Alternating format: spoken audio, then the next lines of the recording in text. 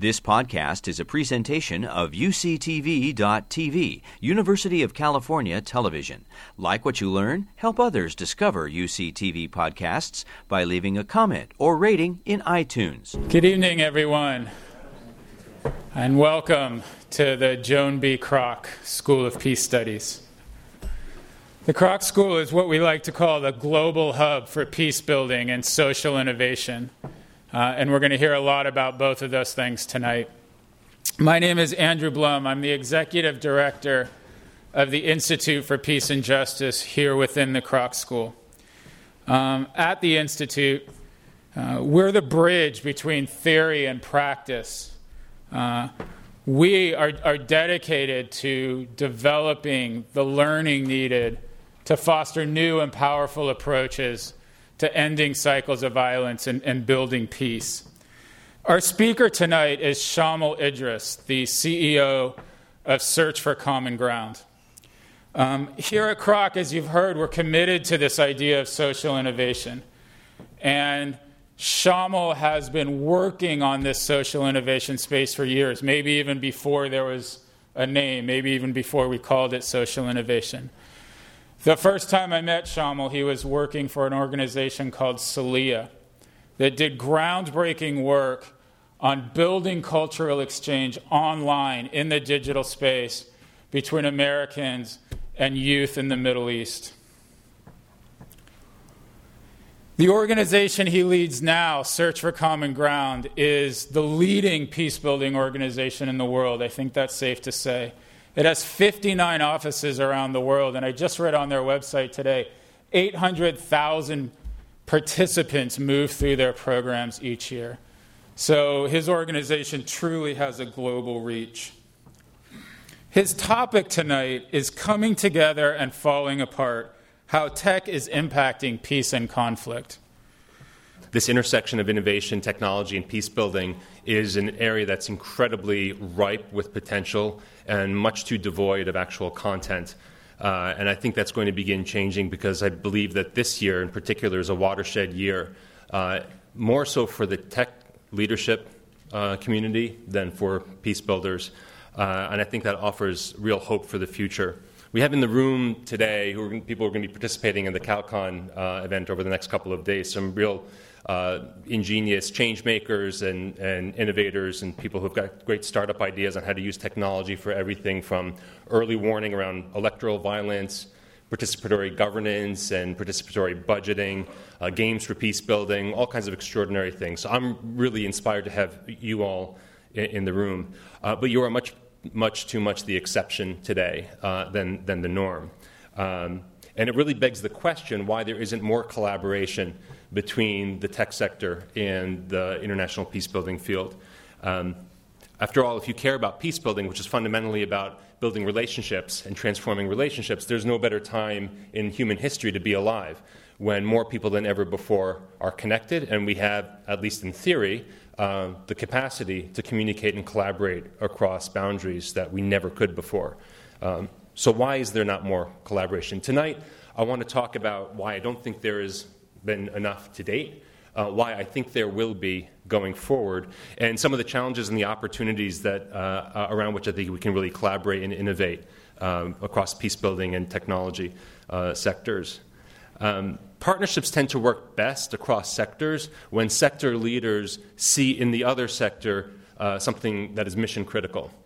And I think increasingly people in the peace-building field, people in pretty much any field over the last 10 years, had begun to realize the critical importance and the value of leveraging technology because it's so transformed our world and has become so ubiquitous.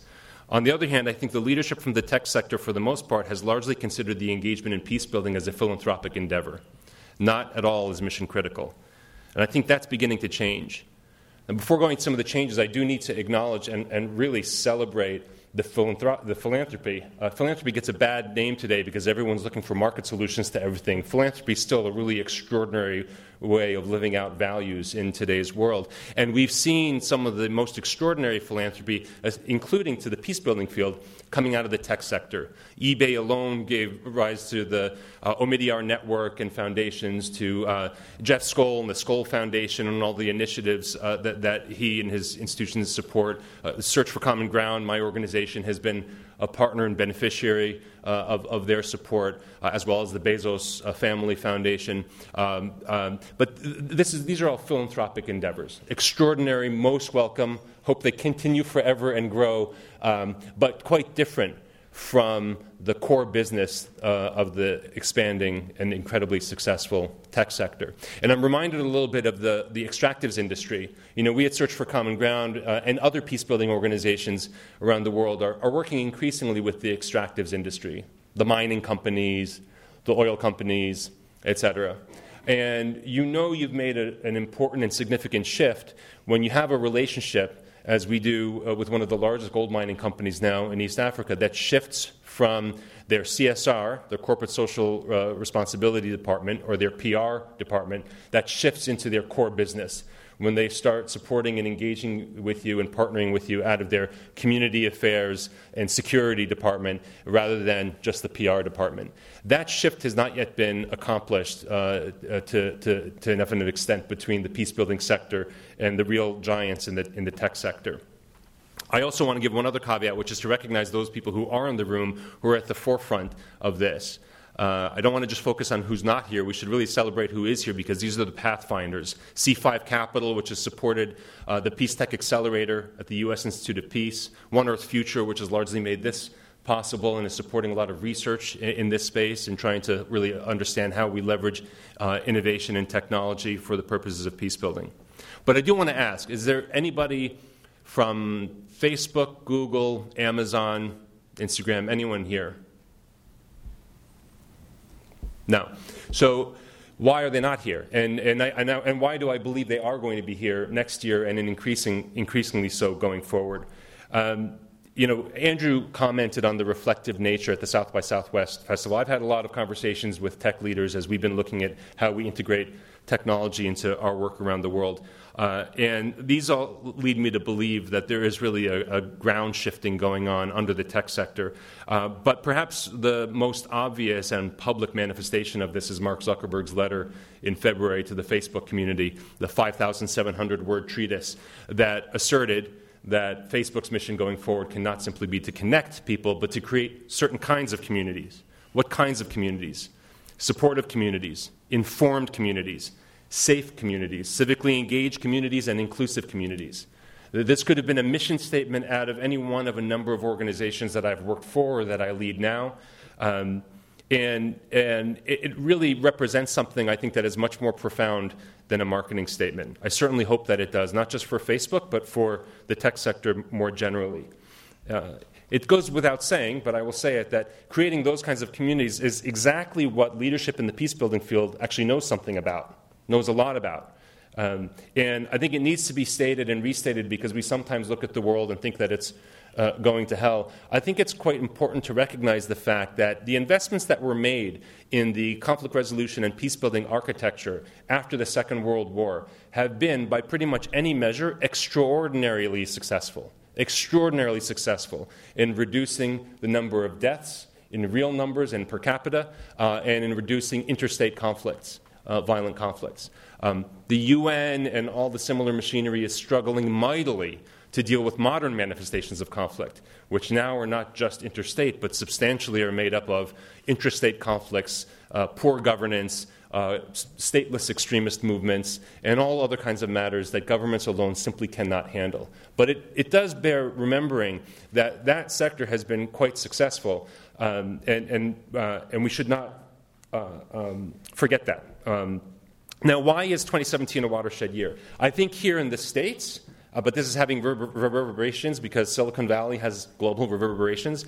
I think the 2016 election and how the campaigns played out has had a profound impact. There's a lot more discussion now within the tech sector of particularly the phenomenon of filter bubbles. Are the algorithms that Google uses to give you information, are those algorithms keeping you only informed by those sources that reinforce your pre-existing worldviews?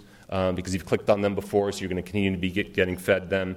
Facebook, when Facebook introduced the news feed, Facebook really transformed from the largest social network ever to history's largest source of information.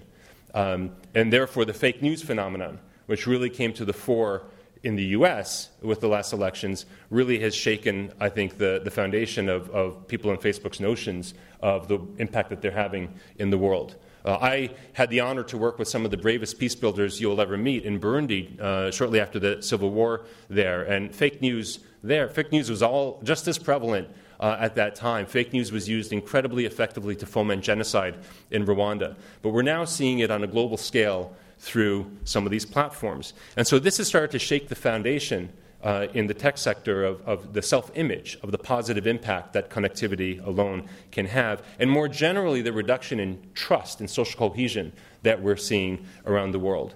Again, if you look at the U.S. alone, in peace building we look at sort of vertical cohesion and horizontal cohesion. You can cut it a lot of different ways, but horizontal cohesion is sort of the set of relationships, trust, cooperation across communities, across demographics, between Republicans and Democrats, between people of different races, people of different religious identities, people of different ethnicities. And you look in the United States, the Southern Poverty Law Center has tracked an increase in enrollment in hate groups of doubling over the last 20 years in the U.S. alone. And then you look at vertical cohesion. What's the quality of relationships and trust between citizens and the institutions that govern and serve them? And other than the military, pretty much every institution in the U.S. right now is at near historic lows in terms of citizens' trust in those institutions. Congress, police, media sources, even religious institutions. And trust and cohesion are sort of the fundamental building blocks of any functioning society, certainly a functioning democracy. And we see very similar dynamics worldwide in the growth in identity-based nationalist politics and extremism. This is why the title of the talk is Coming Together and Falling Apart, because we're more connected than ever before, but boy, are we struggling to come together across some of our dividing lines here at home and around the world. Now, importantly, that polarization is happening at exactly the moment in human history when we arguably need more collaboration than ever before. And again, I go back to Zuckerberg's letter. He starts it by rightly pointing out that if we're going to solve any of the major problems that we have today, we're going to have to generate cooperation. Cooperation oftentimes across traditional dividing lines. You can't deal with climate change if only a few nations take action. You can't deal with nuclear nonproliferation. You can't deal with any of the big issues before us if you're not able to generate cooperation between nations, between peoples, between the public and private sector, across cultures. So he got that, I think, quite right as the starting point for his letter. And so I want to just sort of share with you 3 barriers that I see to greater tech sector leadership in this space, where I also think peace builders have a great deal to offer and can maybe show the pathway to tech leaders. I have to say that as I say this, I'm going to have to acknowledge I'm really an outsider to the tech sector. I talk to a lot of them. I learn a lot from them. I'm near a Luddite. I'm technically inept. But I want to share 3 of the barriers that I see looking from the outside at this field, and then 3 lessons that I want to pull out from the peace-building sector that suggests some questions around which I think if the tech sector and the peace-building communities came together and began to innovate together, we could tackle some of the world's biggest problems to unprecedented effect. First, the barriers. Again, from an outsider perspective, there's the near all-consuming focus on, service to, and faith in individual preferences and appetites above all else in the tech sector. The notion that connectivity alone will lead to good things, that making more immediately available to people every appetite and passion. You want something, you can buy it right now. If you see something that stirs your emotions, you can share it with a click. You go on YouTube, the motto is broadcast yourself. That somehow this will lead to a better informed, happier, healthier communities.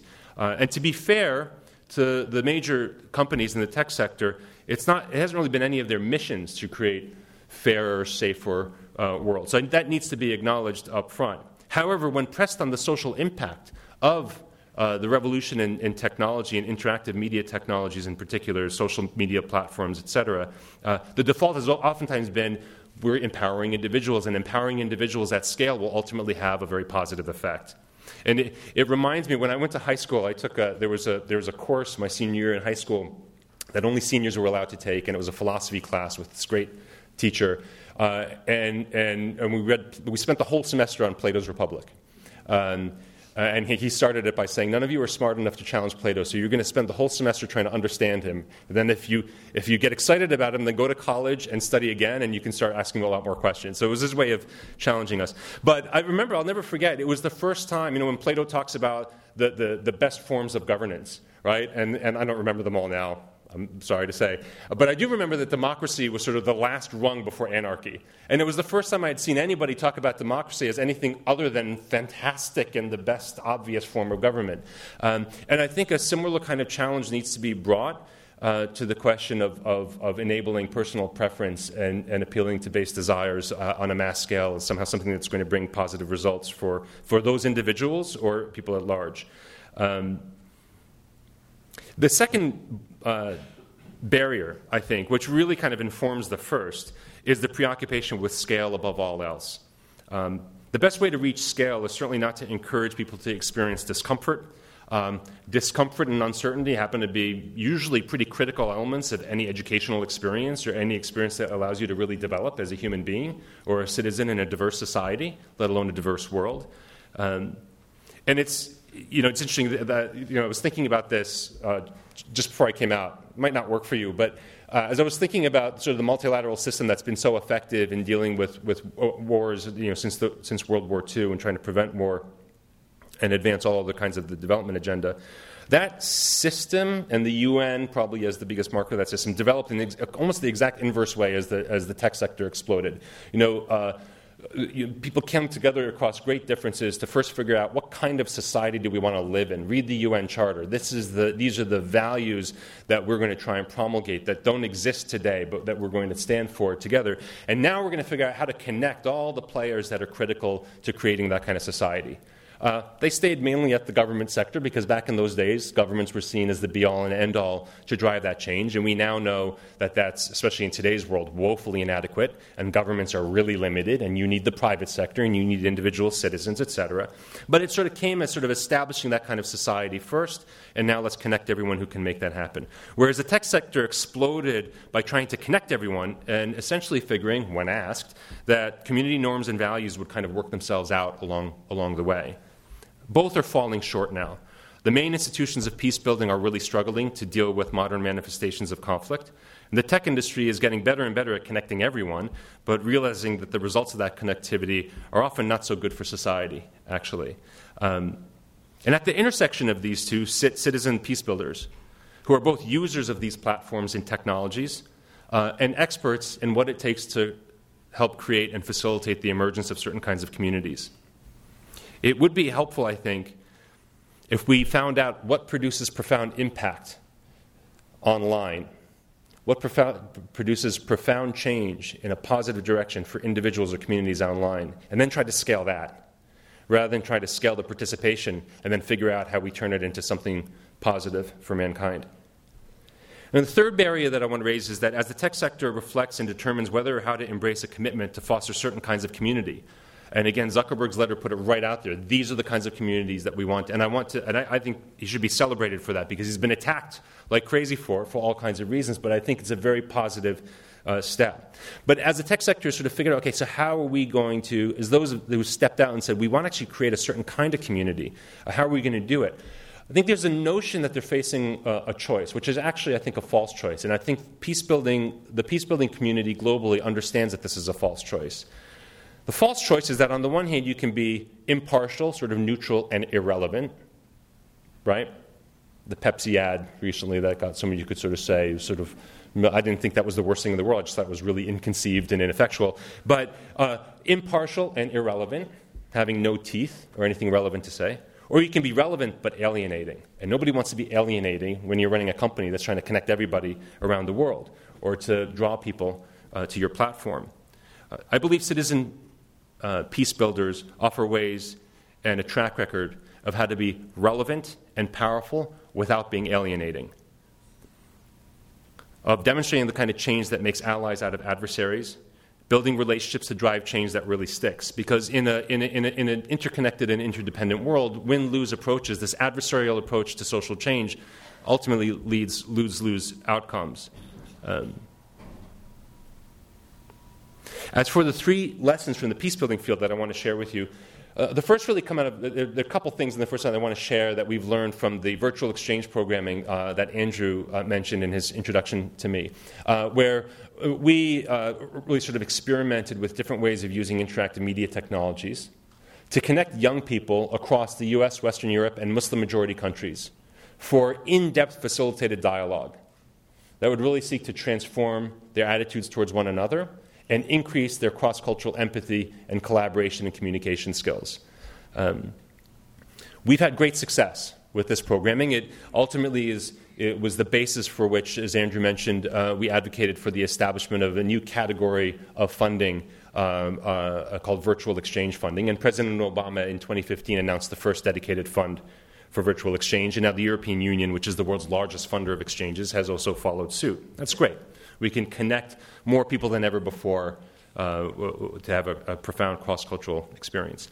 But we learned 2 things from the neuroscience team with whom we worked to evaluate the impact of this programming. And it was something that our facilitators, because every one of these dialogue groups is facilitated by people who have to go through more than 20 hours of training from us to get in that room and facilitate these small online video conference dialogue sessions. We learned that the critical threshold for people to pass through, the radically critical threshold for people to pass through in order to become more open to engaging with difference is not the experience of being agreed with by the other side. It's the experience of being heard and respected by the other side, especially when you say something that you anticipate you're going to get shut down for. So when, every semester we run this program and someone says or people say, I don't think extremism or terrorism is a fringe phenomenon in your society. I think your religion is violent. Or somebody else says, I don't think the September 11th attacks happened the way you think they did. I think your government organized them. And these are actually quite mainstream views across these societies, but they don't get surfaced. They certainly don't get surfaced in conversation with people and facilitated dialogue with people. And what we found is that when the reaction to that is not to shut them down, but is people saying, I completely disagree with you. I'm even maybe hurt a little bit by what you just said, but I need to understand where you're coming from. Did you have a personal experience that led you to think that way? What are you worried about that means you're so scared of my community, whatever it might be? The shift that happens after that exchange every single time leads to a completely different kind of group interaction for all of the sessions after that. One where people ask more questions. One where people begin to acknowledge that maybe their communities have something to do with the negative dynamics that are going on. And that's a profound shift. So one of the questions I think it would be very interesting to noodle over with tech investors and tech leaders is, how do you scale up for people the experience of being heard and respected genuinely? And how do we diversify and vastly expand the number of people who are actually willing to hear and respect views with which they disagree? These are not tech-only challenges. These are human challenges. But in the tech sector where this connectivity is being fueled and supported, I think there might be real insights. The second insight from the peace-building field that I want to share is to really segment off in people's minds this notion that peace building is one of many good causes. That you've got peace building, and then you've got climate change and poverty eradication and disease eradication.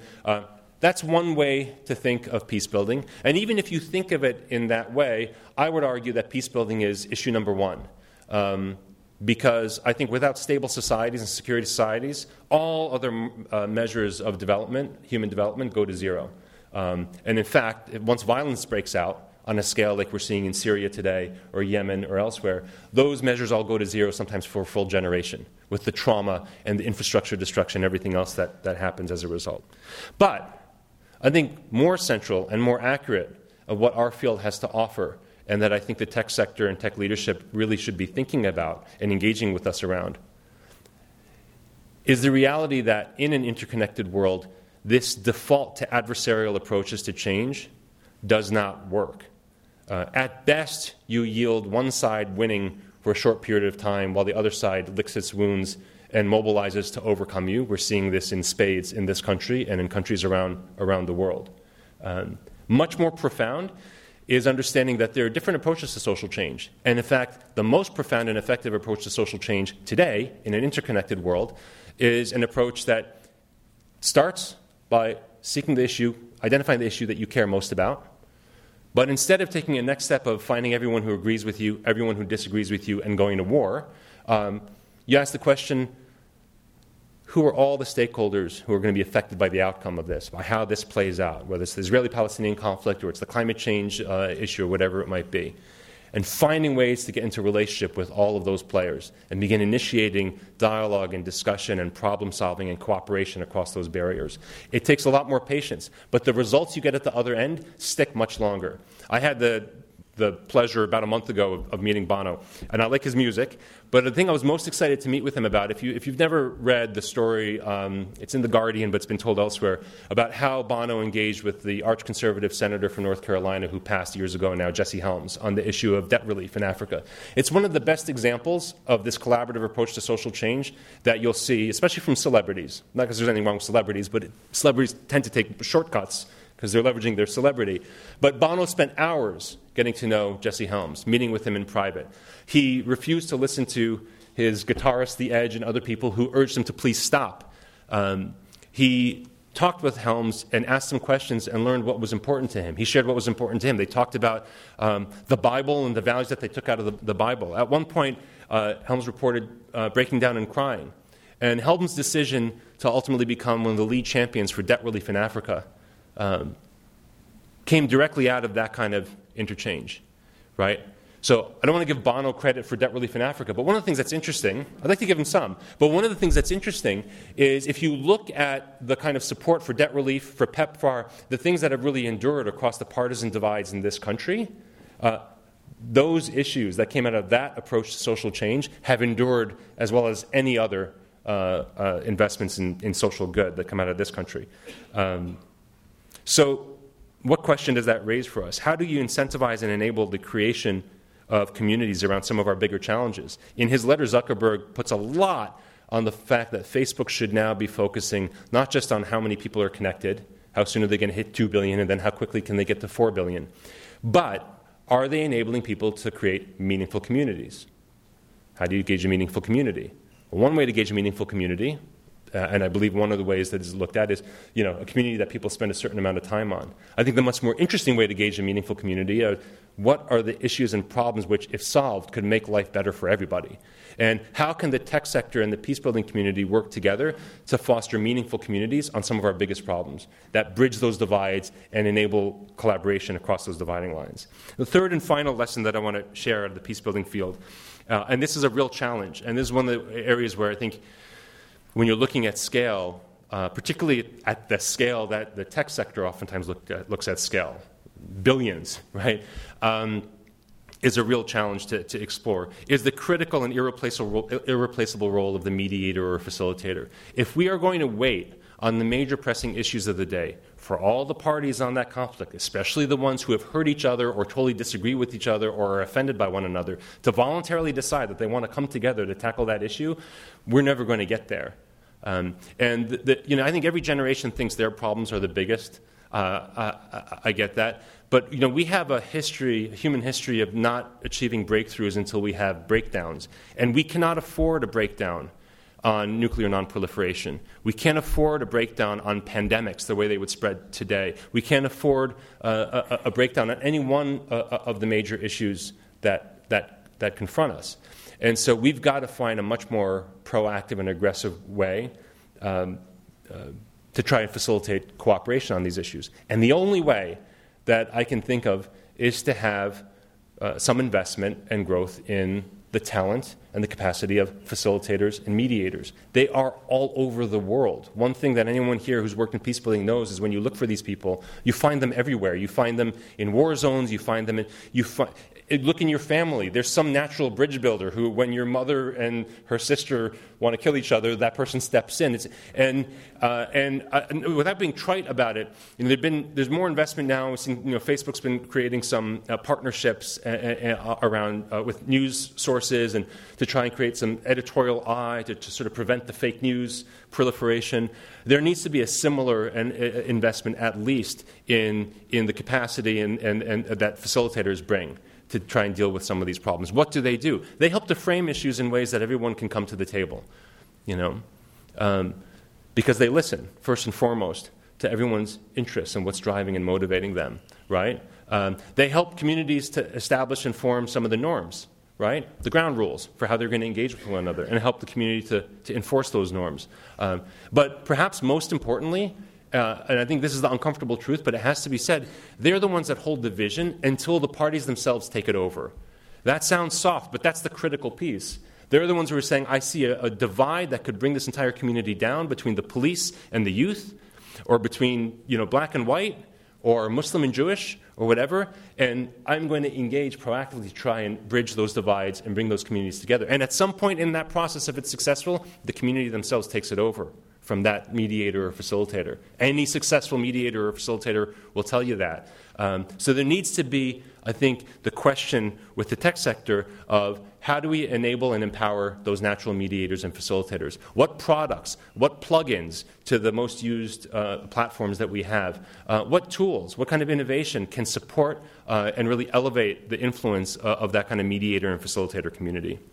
So I just want to end by saying, I think, if leadership in the tech sector begins to get explicit about the kind of communities that they want to help create, as Zuckerberg has, and is willing to listen to some of the lessons that peace builders have of how we've been able to create those kinds of communities in the physical world, we could then have, I think, an incredibly generative and innovative collaboration on how to leverage these technologies to much greater peace-building effect, which will help everybody in the world. And what I'm excited about is not just that letter, but a lot of the conversations I've had and the reflection at South by Southwest that Andrew talked about. I think for the first time since this explosion of tech platforms and innovations, I think leadership in the tech sector and tech innovators and investors are really beginning to see that this actually is mission critical. It's not just a philanthropic endeavor. Thanks very much.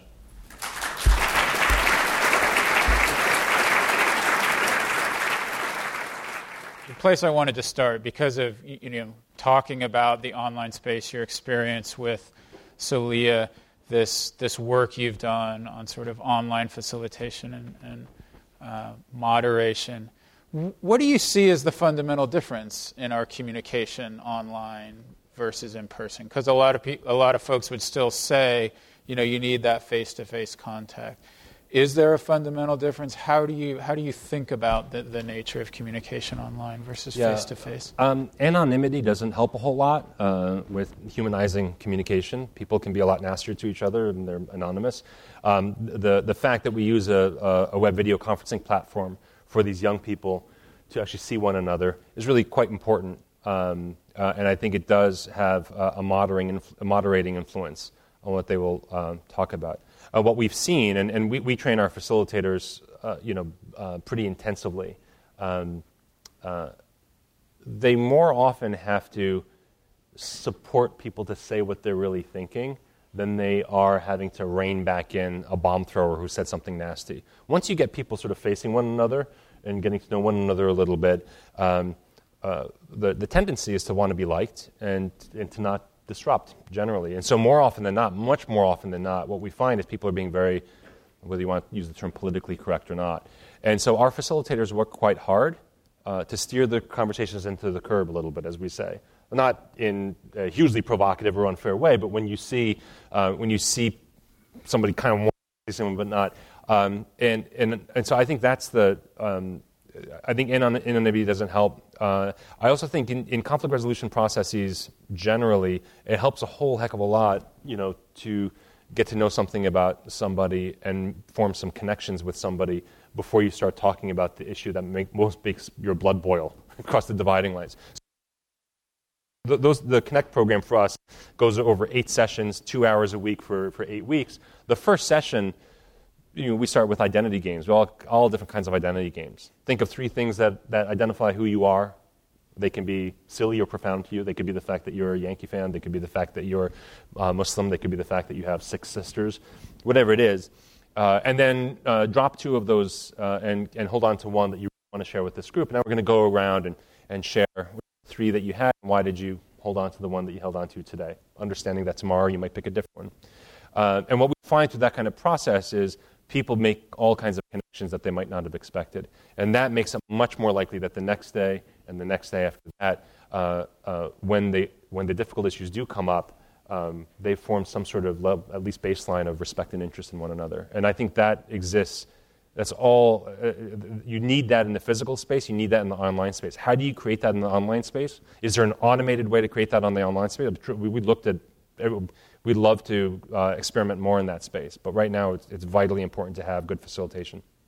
I wanted to also pick up on something you said about that vertical piece, that citizen engagement with the government, because I do think a lot of people still see peace building as this intergroup, as relationship building, that horizontal piece. What do you see as the most promising applications for tech in that sort of citizen engagement space? Or, what are the new ideas emerging in that space that I really think, us peace builders are realizing is equally important to the horizontal? Yeah, we're seeing, and I think there's some of these ideas are sitting around the room here. People who have some startups, and where there's some that are helping register voters through social media platforms. There are some apps and applications of technology that are trying to ensure that elections come off safely, and there are some that enable citizen participation in budgeting processes for municipalities or whatever it might be, that therefore gives them the real feeling and the reality of having their voice heard. There are others that enable elected officials, or even if they're not elected, officials that are responsible for local governance to be in more regular and constant communication and getting much more regular feedback from local communities. There hasn't been, in my view, yet enough that is applied to, for instance, the political process here in the lead up to elections. There are all kinds of formats I'd love to see beyond just let's take a question off of Facebook or let's take a question off of Twitter. That's fine, but it would be really nice to see some approaches that experiment with different dialogue rather than simply adversarial debate styles. So there's a lot, I think, going on in that space. In the peace building sector, I would say it is really here too, all change, at least from my perspective, it starts with relationships. And that includes if you're trying to change a Ministry of Justice or a police force or whatever it might be. I'll tell you quickly a story, and I tell you this because it's illustrative. And there are other, and I love my organization, but there, International Alert, Conciliation Resources, Safer World, Interpeace, so the number of organizations that just as good work. But in Nepal years ago, the police and the youth, there were fights in the streets all the time. The youth were throwing rocks, and the police were in a very heavy-handed manner coming down on them.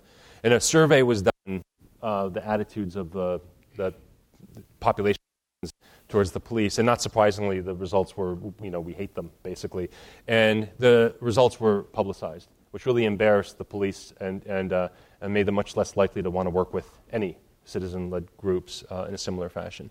And we had a director at that time who was a former real youth leader himself, had a lot of credibility with youth groups in Nepal. And he went to the police leadership and he said, we'd like to do a survey too, but we'd like to co-create it with you first of all, and we'll only release the results if you're comfortable with us doing so. So, okay, on that, the whole purpose here is to try to take a step towards improving relations. And the only thing that the police, was kind of sweet, what they asked they only added 2 questions to the survey that our team had created. One was around what resources do people think that the police actually have? Because there were all kinds of unrealistic expectations. And in some places the police, had like a bicycle, and people expect. The other was the sweet one. It was is there anything you would police for, right? And of course the response was still like 70% no, but there was the 30% yes. That provided the basis for some other things that turned into some soccer tournaments we did between the police and youth groups on the weekends. That ultimately morphed into a partnership that we now have with the police force in Kathmandu to support their rollout of a community policing approach across the whole city that is being manifested interestingly enough, in one way through a reality television show that we broadcast this past year. Young people who want to get into the police force, but they have to demonstrate community policing skills in order to do that. They get voted on, So what does that all say? That whole thing, when you look at vertical cohesion, when you look at the relationship between a citizen and a governing institution, all of that started by facilitating somebody who saw their role as a facilitator, understanding what was important to the parties, and any they could start cooperating with one another, even if something as seemingly silly as a soccer match. And in really divided societies where you have polarization and violence, it might seem really off topic. That's the only thing you can get them to do together. But if done well over time, that really makes a profound shift. So in the tech sector, I think, how do you enable those things to happen? These things take time, especially when trust has been really depleted. They don't come in one-off events. And so how do you use technology to facilitate the kind of building of those relationships and the generation of that cooperation over time? And I haven't seen a lot in that space because it's a tricky problem. I mentioned that you work in 59 spots around the world, or have 59 offices around the world. Many of these places, there's very little infrastructure, maybe no tech infrastructure. Where are we in this question of, can you have these tech-based solutions in some of the places where conflict are the worst? Are we moving past that challenge? Are we, and then how do you manage that challenge, and using some of these tools? Yeah, I mean, the first thing for us is that really what these local teams do is really determined by them. So, I mean, we work very hard to build and support local teams that themselves represent the dividing lines in the community, and then really encouraging and supporting them to apply this sort of mad scientist approach to peace building, kind of try whatever might work in a local context, within the parameters of a do no harm. But you'll know if a soccer match is the right thing to do, or if that's just going to lead to people, fighting on the pitch. So that's the first. So we listen first to the community. So in answer to your question, it's interesting. In a lot of the places where we work, leveraging of technology is not at all a high. We went through a whole strategic review last year. In a lot of places where we work, didn't even register as something that was remotely interesting to people. And I have to say, it's some pretty innovative people. So it's not lack of creativity for the most part. I think it does reflect somewhat this digital divide. Having said that, I think it's now nearly half of the world's 7.5 billion people have internet access. The majority of those are in developing countries, although a very small number of them, relatively, I think it was 90 million or something, the last I saw, are in the least developed countries.